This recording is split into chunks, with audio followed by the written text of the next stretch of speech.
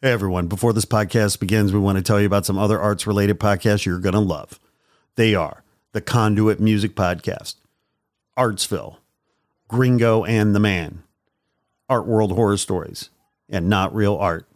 On these action-packed podcasts, you'll hear experts talk about creativity, design, the music biz, the art world, visual art, American craft, Chicano art, street art, graffiti, and even stand-up comedy. So be sure to find and follow these great arts podcasts today. Now, back to your regularly scheduled programming. Warning: the Not Real Art podcast is intended for creative audiences only. The Not Real Art podcast celebrates creativity and creative culture worldwide. It contains material that is fresh, fun, and inspiring, and is not suitable for boring old art snobs. Now, let's get started and enjoy the show.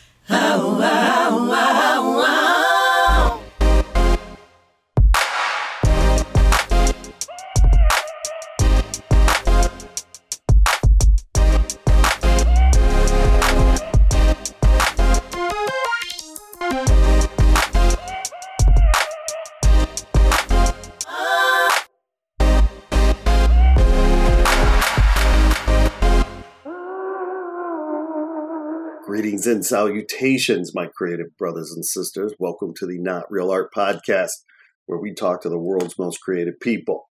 I'm your host, Sourdough, your tireless, faithful, loyal host, coming at you from Crew West Studio in Los Angeles. Thanks again for tuning in. I think this is episode 198.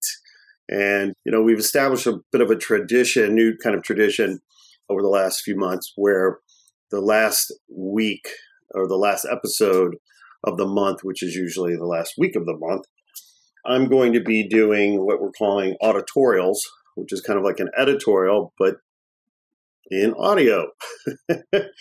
And, editorials are usually, right, when somebody's on their soapbox about a topic that they're passionate about. And so I would rather talk than write. So I'm just going to record my hot topics, if you will, get on my soapbox and talk about things that are important to me for you guys.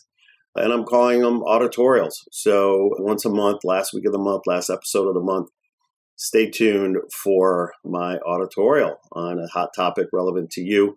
We've done a few already. One of the more popular ones is why I love collecting art.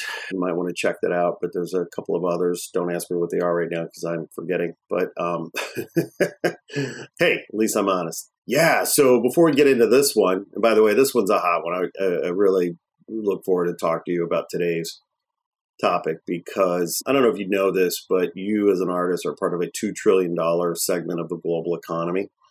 And that's not me just saying that. That's proven through research, through very credible organizations. And I want to talk to you about that. It's important for you to know your worth as an artist. It's important for you to know that worth because you're constantly negotiating and talking to people about your prices and your costs and your fees and your rates. And I know it's uncomfortable for artists to have those negotiations, but it helps when you know what you're worth. And today I want to talk about your worth in the global economy. And it's very real. It's very big. And you need to know it to have confidence and feel empowered when you're talking to whoever it might be, galleries or collectors or clients or brands, about what your worth is. So I want to talk to you about that.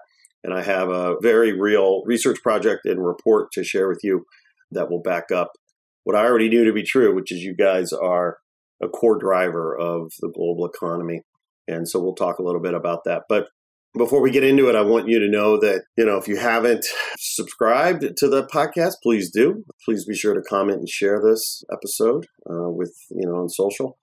Helps us out. Also, be sure to go to notrealart.com, our website, and check out all the good, healthy stuff we got for you.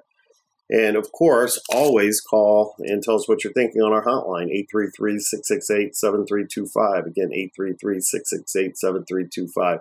All right. Well, there's been a lot going on, and I could take time to talk about all these things. I will mention that we just published our first book, 2 Tickets to Paradise, a memoir from Cult of Comedy, talking about the life of OG LA stand-up comic Katie Love. escaping the cult of Jehovah's Witness and abuse and to find healing in comedy.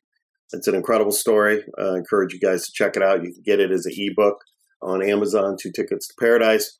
And we're soon launching the audiobook and the print book. So please check that out. It's an incredible story. And actually, Katie's going to be on the podcast, I think, next week talking about the book. So I encourage you guys to read her story. It's inspirational. Trust me. If she can go through what she went through and land on her feet and find happiness in her art, so can you, no matter what. And so it's an inspiring story. And we're so grateful to publish the book with her.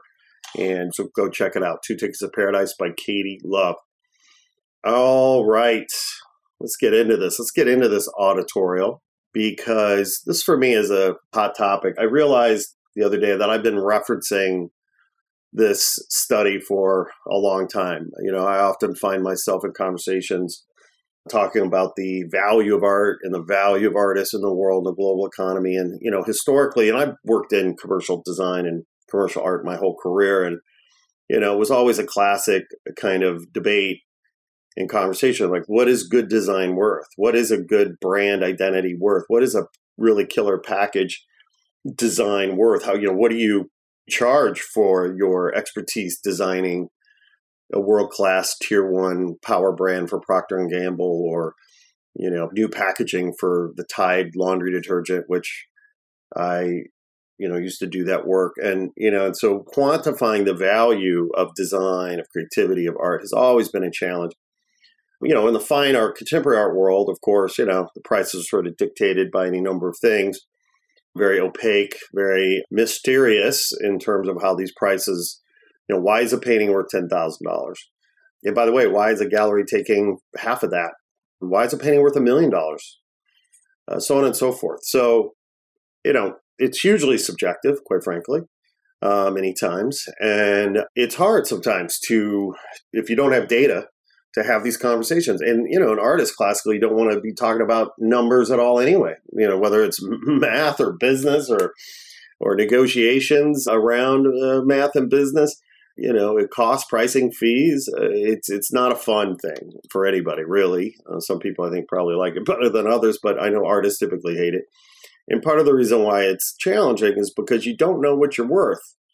And it's been hard to justify. I mean, you know, how do you justify that painting costing $500 if you've never had a show or shown in a gallery, for example, or $5,000 or whatever the case might be? And how do you justify, you know, that a commission is going to cost X or Y? You know, how do you justify your day rate or your hourly rate? And, you know, what is the context, right? You know, what world are you operating in? And what's that worth? Well, you know, we obviously operate in the creative industries, right? You know, as artists, as designers, as creatives, we work in the creative industries. And what's that? What are creative industries worth to the global economy? And it's hard. Well, historically, it's been hard to kind of have that conversation because we didn't really know. And, you know, and I think for any negotiation, for any artist, no matter who you are, it's critically important for you to know what your time is worth. And again, I mean, yes, some of these things are subjective, but there's all kinds of things that you can look at and you could kind of use to discern what an hour of your time might be worth, what a day of your time might be worth. And I think that, you know, this sort of our best practices in the commercial art side. I mean, if you're a fine artist or contemporary artist, you can learn a lot from the commercial art side in terms of thinking about, you know, what is your hourly rate? What is your day rate? I know artists don't like to think about, well, how many hours do I have in a painting? Well, you know what? Just guesstimate. It doesn't, you don't have to know exactly. You kind of know, well, yeah, I've been working on this for 3 months, probably worked on it a couple hours a week. Okay, so 12 weeks times 2 hours, that's 14 hours, right? Is that right? No, 24 hours or something. And so whatever the hours are, right? It's like, okay, well, I've got 24 hours on this painting.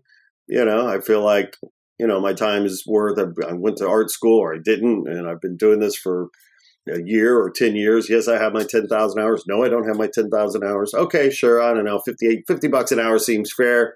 All right. 50 times 24, whatever that is. Oh, by the way, plus materials. And by the way, plus a markup. So, you know, these are just tools and techniques that allow you to kind of help break some of these things down and help manage and shine a light and help figure out, how to get to a number that feels justified and feels right. But all of this is part of a bigger conversation of like, well, you're part of a creative economy. What is that economy worth? This phrase creative economy, we use it a lot, but what does that even mean? The creative economy. And, historically, we didn't really know what it was worth. Well, guess what? In December of 2015, which is, a few years ago now, seven years ago, so it's a little bit dusty, the study. But Ernst & Young, the global tier one accounting firm, issued the first global map of cultural and creative industries. And the report was called Cultural Times, the first global map of cultural and creative industries. It was released in December 2015. You can Google it and download it for free. And in Ernst & Young, whether you've heard of them or not, trust me, they're a huge accounting firm, global accounting firm, a ton of credibility, been around forever. Let me put it this way, they're really good at math. They're really good at math. They're really good at numbers as accountants and finance people. And they were the perfect firm to sort of partner with the United Nations. Yes, that United Nations. And SESAC, the International Confederation of Societies of Authors and Composers. And if you don't know who they are, you should check them out at CISAC.org, CISAC.org. Again, the International Confederation of Societies of Authors and Composers. So Ernst & Young partnered with CISAC and the United Nations to quantify once and for all what the creative economy is worth globally. And let me tell you, when you read this report and you start to understand the numbers that are here, you as an artist, as a creative, can take heart in knowing that you, my friends, are valuable in the world. You drive a huge part of the global economy. And there should be no doubt about that. And there is no doubt about that.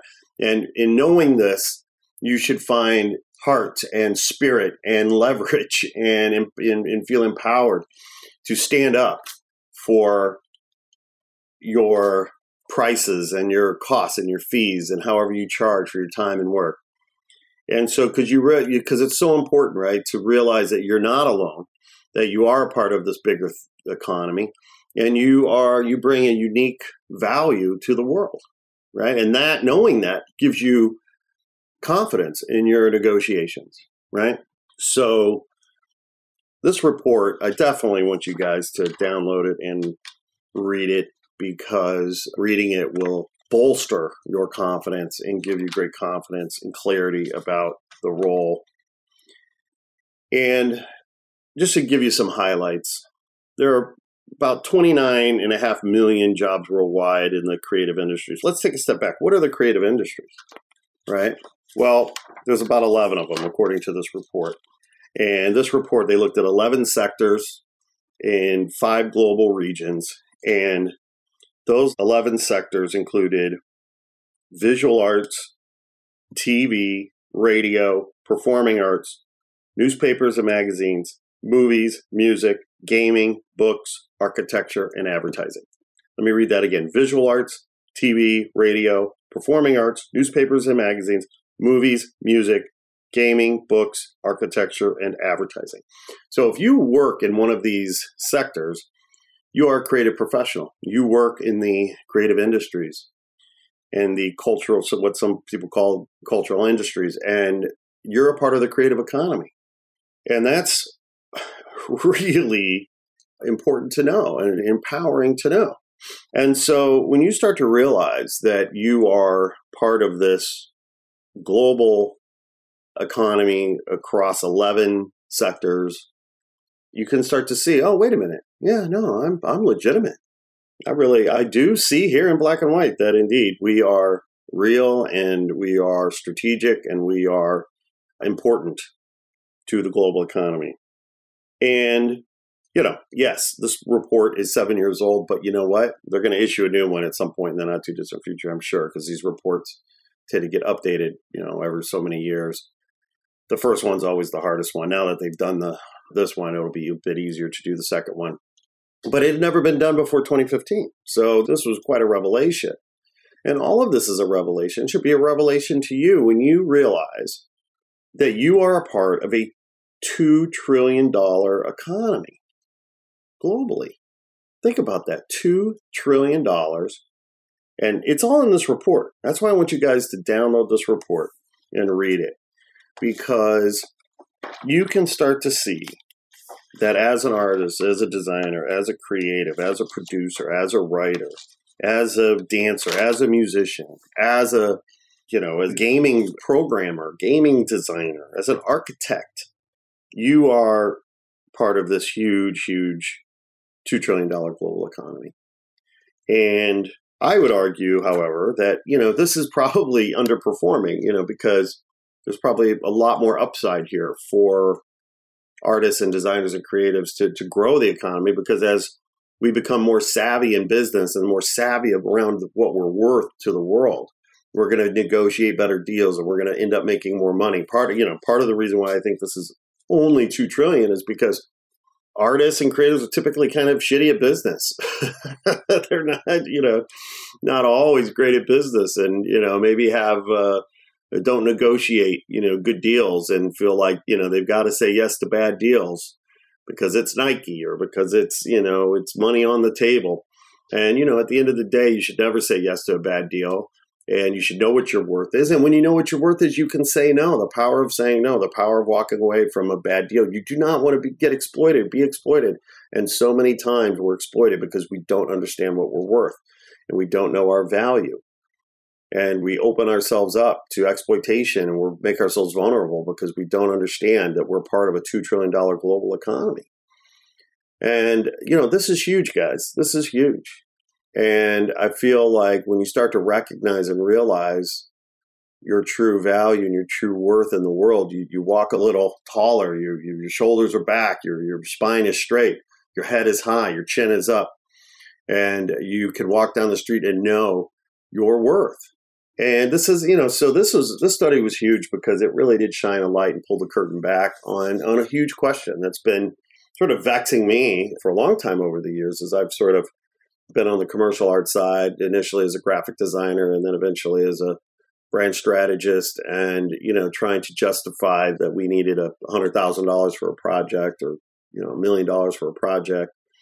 And so this kind of information, this kind of intel, this kind of data, what we call market research, is really empowering and critical for us to start negotiating better deals for us, making more money for ourselves and our families, and just knowing our worth.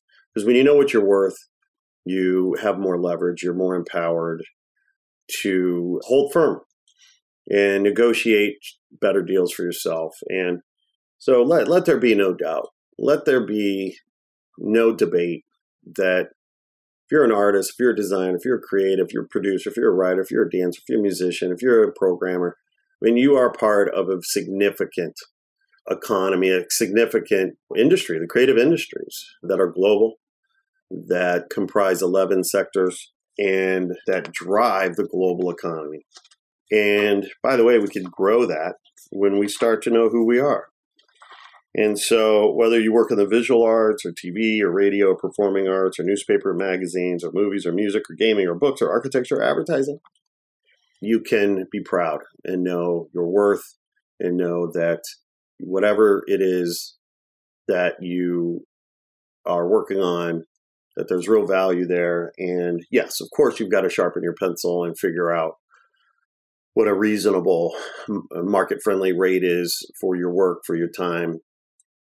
And then, figure that out, because that's a key data point that you've got to know to be able to justify and negotiate. But it's just so empowering and important to understand that you're part of a macro economy, a macro environment that allows you to look somebody in the eye and say, you know what, did you know I'm part of a $2 trillion economy that artists and designers are core drivers of, and this price is justified. So that's about it. I just wanted to share this with you. I encourage you to go download Google the Cultural Times study. Cultural Times, the first global map of cultural and creative industries. I'll put a link in the show notes as well. and download it. It's a PDF, read it, and it's really powerful stuff. It's really powerful stuff. So please get in there and enlighten yourself. Get some knowledge, get some wisdom, because I'm dropping it here, people. Dropping wisdom. This is what we do. This is what Sourdough does here on the Not Real Art podcast with our audio tutorials. And so without further ado, I guess we will sign off for today. And just know your worth. Know you're part of something big, something valuable, something significant. And that's a $2 trillion global economy called the creative industries, of which you are a vital, vital part of. So with that, have a fantastic holiday season, and we'll catch you next week. Thanks for listening to the Not Real Art podcast. Please make sure to like this episode, write a review, and share with your friends on social. Also, remember to subscribe so you get all of our new episodes. Not Real Art is produced by Crew West Studios in Los Angeles. Our theme music was created by Ricky Peugeot and Desi DeLauro from the band Parlor Social. Not Real Art is created by We Edit Podcasts and hosted by Captivate. Thanks again for listening to Not Real Art. We'll be back soon with another inspiring episode celebrating creative culture and the artists who make it.